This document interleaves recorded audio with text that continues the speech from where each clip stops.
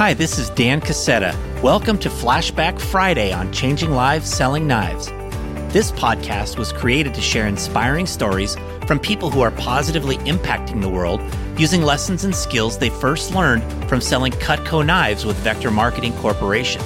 Episodes feature some of Cutco's most prominent alumni and top-achieving current leaders. Flashback Friday is your chance to hear a short piece of one of my favorite past episodes.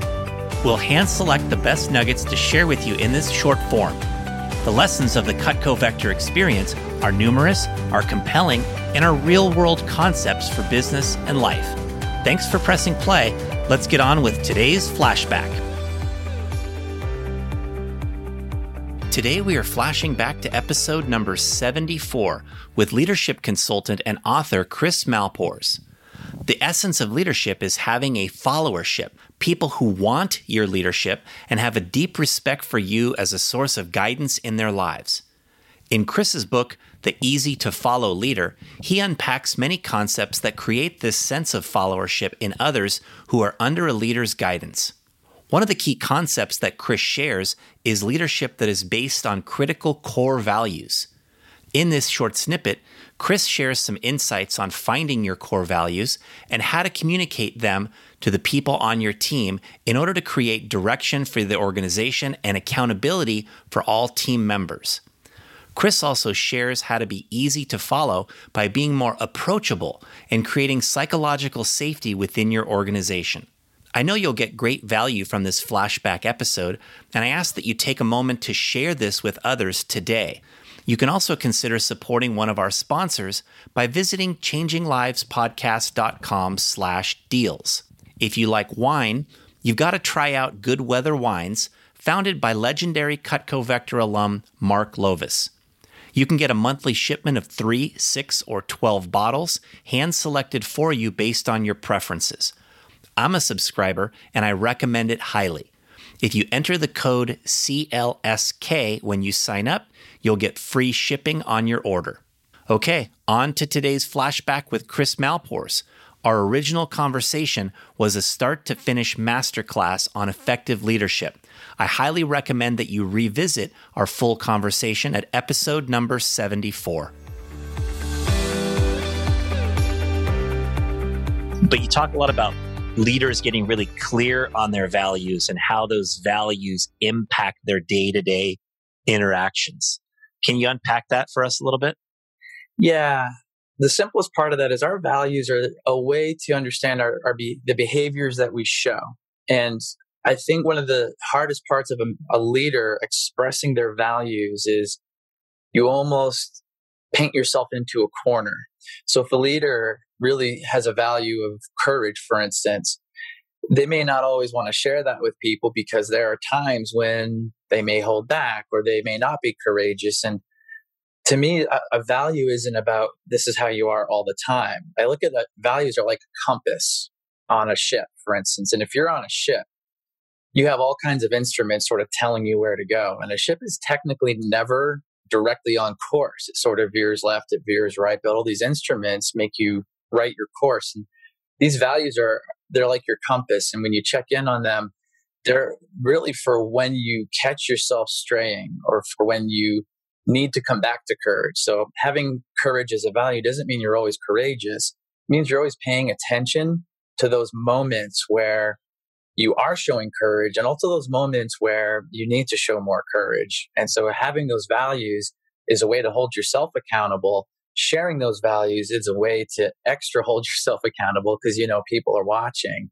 And so it's okay to say, hey, I really value honesty and being able to hold yourself accountable that if you say something that ends up, you thought was true at the time, ends up being proven wrong, or it could have been information that changed over time. It's okay to let people know, look, honesty is really important to me and I was incorrect about that. And it helps that dialogue really be more pure. And, it's I think the biggest way that leaders are held accountable. How can you recommend that somebody does the work to determine their key values? What are the steps to follow? So this is a deeply personal journey. And it's one of the tenets of the work that I do with leaders is that leadership is not one size fits all. And by that same token, I don't believe there's such thing as a leadership expert, myself included. I think being able to coach and support leaders to find what's important to them and be able to bring that out. So often as leaders, we figure, oh, this worked for me, so it'll work for you too. And we have to be cautious because that is true a lot of the time. But once in a while, I'll get what I refer to as bad good advice or inappropriate good advice. Like when I was told, hey, Chris, you're too nice, you need to be tougher. Well, that advice works for some people and it's really good advice for those people. It didn't jive for me. And so it's almost asking yourself the question, blank is important to me, and fill in the blank. And you ask that question a few times, and sometimes you when you find a word or you find that thing, you also got to ask the why. I really liked listening again to the John Berghoff episode referencing Mark Lovis, who said, be really clear on the why, and the how will happen. The how will reveal itself. Thank you. I appreciate that. The how will reveal itself. When you're very clear on that why, you're actually going to be emotionally moved. And that's a construct of motivation. And when you find that value or that thing that really is a piece of you, you know that you can keep it with you forever. And it may change over time. That's fine. But at least for the here and now, it can drive you. Yeah. Is there, like, in teaching people come up with your list of values, is there like a magic number that is key to sort of guide your day-to-day activities? Is it 5 key values? Is it 10 key values? Is it less, more? I wouldn't say that there is a magic number. I think an individual has their number, no matter who, especially for an organization. I think an organization can't do any more than 5. If they've got like the 6 or the 8, or I've seen some lists as long as 14. I just think that you're giving people too much to pay attention to, and they just won't pay attention to anything.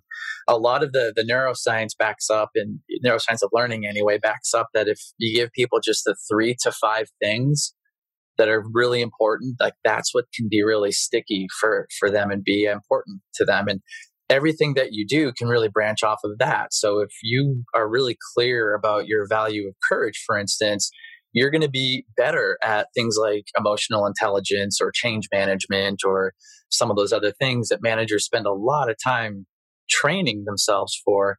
The reality is that you unleash your own natural abilities and your own natural talents so much more clearly when you have a value and you're working towards, like a compass, you're working towards that true north. Yeah, outstanding. And how would you suggest that a leader communicates his or her values to the people around them? Sure. It's a lot simpler than people think. This act itself does take some courage. It takes a little bit of grit because a leader is really being vulnerable and putting themselves out there. I think the first thing they can let their circle of influence know is just what the value is. But the second part is just as important. It's letting those people know, hey, if I ever stray from this, I want you to let me know. If you spot me not being courageous or if you spot me out of integrity, I really want you to tell me because I want to do my best to get back online. And that creates such a level of intimacy and vulnerability when you talk about relationship building that transcends, leader to direct report relationship. You're talking just the act of being human at this point. And so that second step is really critical.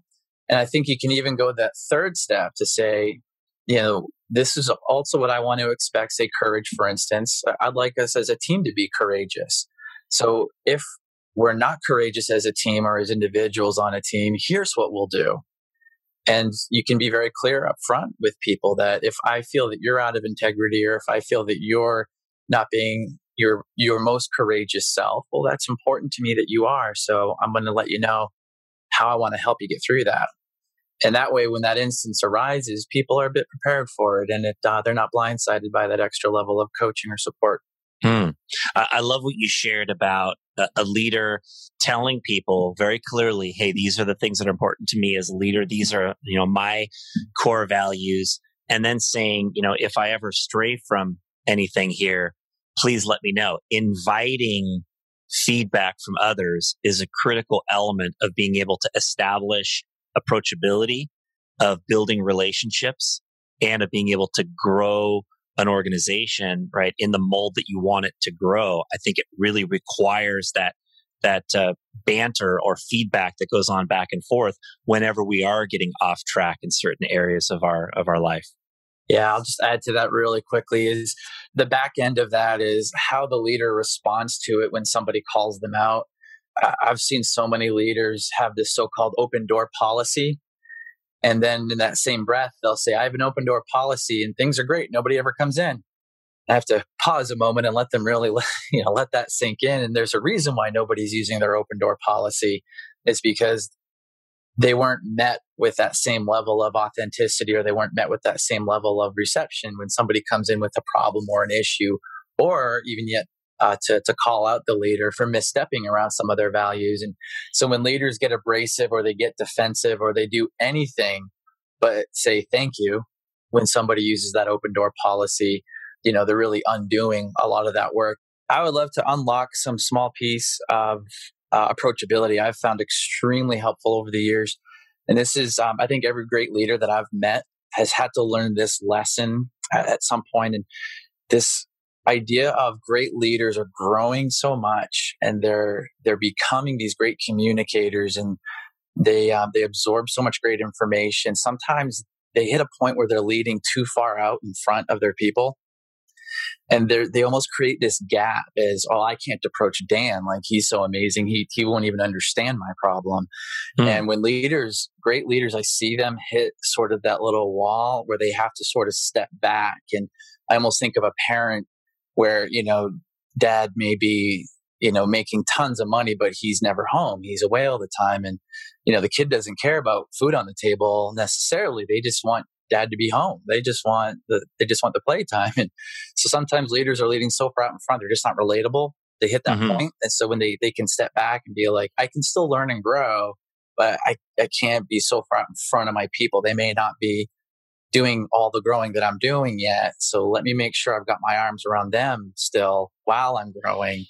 And I think that's a big breakthrough I've seen a lot of leaders make when it comes to that approachability and authenticity. Boy, that's a great insight for the super achievers who are listening to this is, are you sometimes leading so far out in front that you're no longer relatable to the people you're working with? Feedback I've been given by people, above me throughout my years as I was growing as a leader was that I needed to learn to be more approachable, and I needed to learn to be more warm was something I've often been offered as a leader. And what flipped the switch for me was something as simple as reading the book, The Four Agreements, where, Don Miguel Ruiz talks about don't take things personally.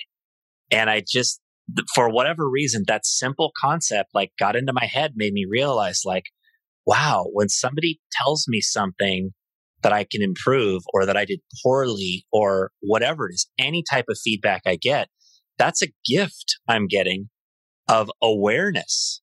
I would not have known that.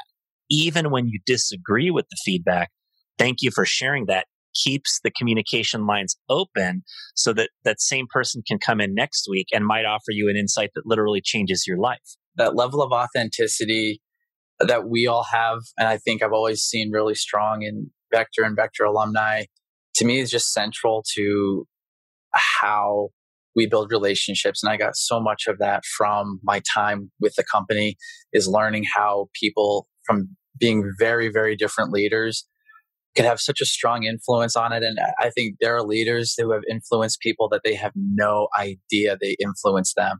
I could list off names of people who influenced me who have no idea who I am before today. And they have no idea the impact they had on my life just from seeing them at one annual conference with the managers. We used to call it the SLC event. I didn't know if it was still called that. But seeing so much of that authentic leader that I see in that company has really left an imprint on me 20 years later. Thanks for listening. If you enjoyed today's flashback episode of Changing Lives Selling Knives, you can find the full episode and show notes at changinglivespodcast.com. You can also sign up there to receive free resources from me and some of our amazing guests. If you click on the deals link on our podcast page, you'll see some tremendous offers from our podcast sponsors. Please consider rating or reviewing us on your podcast player and hit the subscribe button so future episodes are automatically downloaded directly to your device. This is Dan Cassetta signing off. We'll be back in a few days for our next story about changing lives.